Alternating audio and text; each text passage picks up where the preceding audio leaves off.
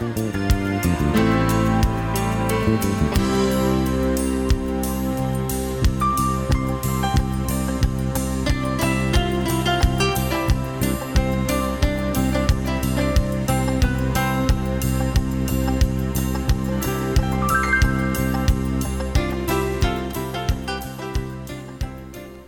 to the second Up Close and Personal episode.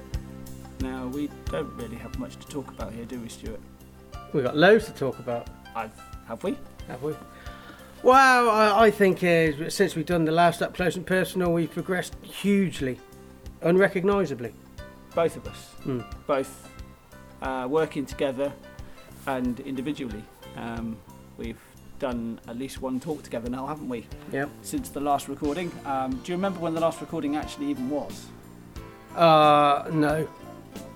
And we've progressed the idea of getting the podcast onto the stage. We have, yeah. And there are partners coming out of the woodwork.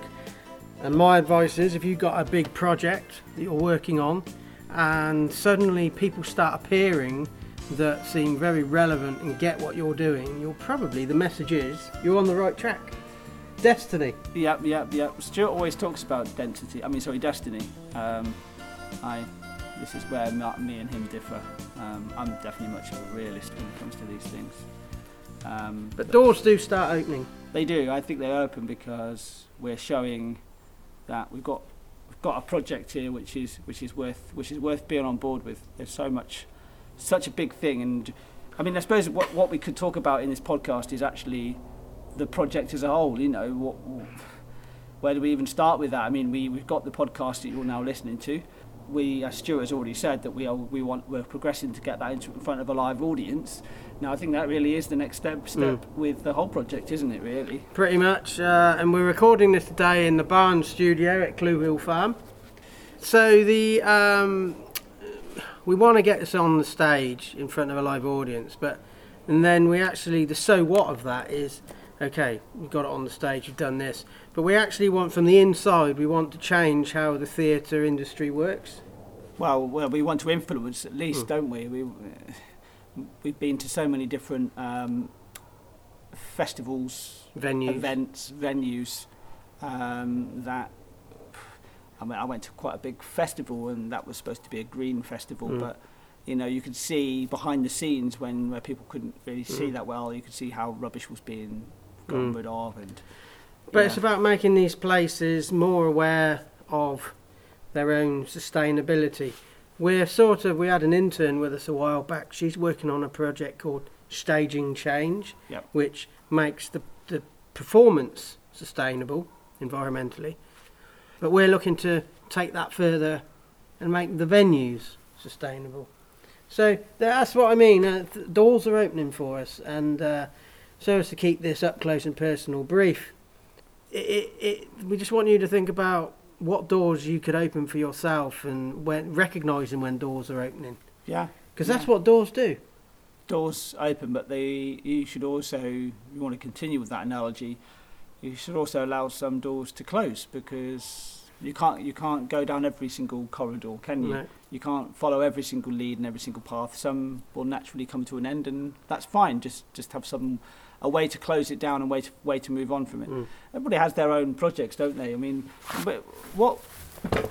maybe we should sort of drill down into that in a way. What has made us both continue this project? And maybe you can make money out of my name, so you're hanging on to my coat strings. maybe I'm to completely ignore that, because it's probably true. Without me, it'd be nothing. But not just individually. Tian? Tian?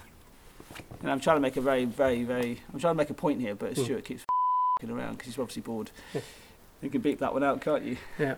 Not just individually, but how do we keep ourselves motivated as a team?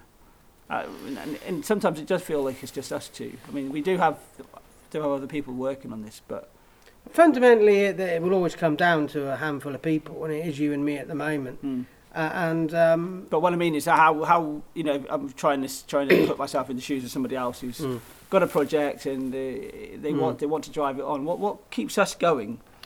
It feels like there's bigger idea that we were sort of we're striving towards, you know. Okay, I can only talk personally. Yeah, I suppose so. Yeah.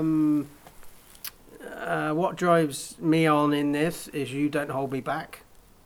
Right. Okay. Yeah. By coming up with excuses or reasons why things can't be done. Somebody said to me the other day when they heard about this whole project, their first reaction was, "Oh, you do realise you're going to need a lot of people to help you with this." So their mind was already working on the negatives. Mm. You know, and if that's the only problem, you need a lot of people to work on this, well, that's easy. But I already know that. So sometimes what people say or what they don't say is an indication of that they're on board. And this person was absolutely petrified of this project because, you do realise you're going to have a lot of people, need a lot of people. So for me to stay involved in this, you don't hold me back, and you don't hold yourself back. Yeah, there have been stages through this project that I've certainly felt difficult and found challenging, and that means that I've had to slow down at certain times, but then it also means that once I get through that barrier, I'm out the other side a better, stronger person for it, and then I'm really productive, you know. So we seem to maybe what keeps us both going is that we know that we're not holding each other back. That's a good way. That's a great way of putting it. Yeah, that's what it feels like. And also, and when I say not holding me back, if I say to you, right, let's go and do a performance in Madison Square Gardens, you look at me and say, okay, how are we going to do that then? Yeah. It's more the how. Instead of you nuts. Yeah, no. Yeah, we know we're nuts. No. But this is the thing. I know you said from the very get go, before this podcast was even born, before we even conceived this one, that you want to perform. Stuart wanted to perform at the O2 in London. In London, and I was like, okay, right, sure, but how do you do that? Not, you're stupid. How can you think about doing that? But then, okay, but what about beyond that? You know, what are you going to do? What are you personally going to do beyond that? What would I personally do beyond the O2 as well? I've got to think. I'm thinking about that myself. You know, so. And then the O2 is also analogous anyway, isn't it? So the O2 could be something different, as in a different venue. Yeah. Like say Madison Square Gardens, maybe we should make it bigger. So make it further. Yeah, away. Maybe we could be the first double act to perform on the moon. Yep. You know, I'd insist I was higher up the boarding, the listing though. I think there's more chance of my mum becoming a Manchester United fan, to be frank with you. Okay, well, fair enough. Okay, so should we leave it there? Leave people wanting more? Yes. Okay. And so another episode of the People's Countryside Environmental Debate podcast will be available very soon. This is the second up close and personal. We will be back again, giving some insights at random points in time. Yes, and how can people get in touch with us at any point? It's too late in the day for me to remember. You do these. So you can get in touch with us. Just search The People's Countryside on most platforms. We are Countryside TV on Twitter, aren't we? So Countryside TV, specifically on Twitter, but on Instagram, on Facebook, we're The People's Countryside. So go and you can come and engage with us there. You can also get in touch with us through our email address, which is thepeoplescountryside@gmail.com. Our website is, and I know I'm throwing a lot of information at you here, but it's a podcast. You can reverse back and listen to me again, can't you? It's www.thepeoplescountryside.co.uk. And we always like an action, don't we? What would the action be for this one? Do you have a go for one each?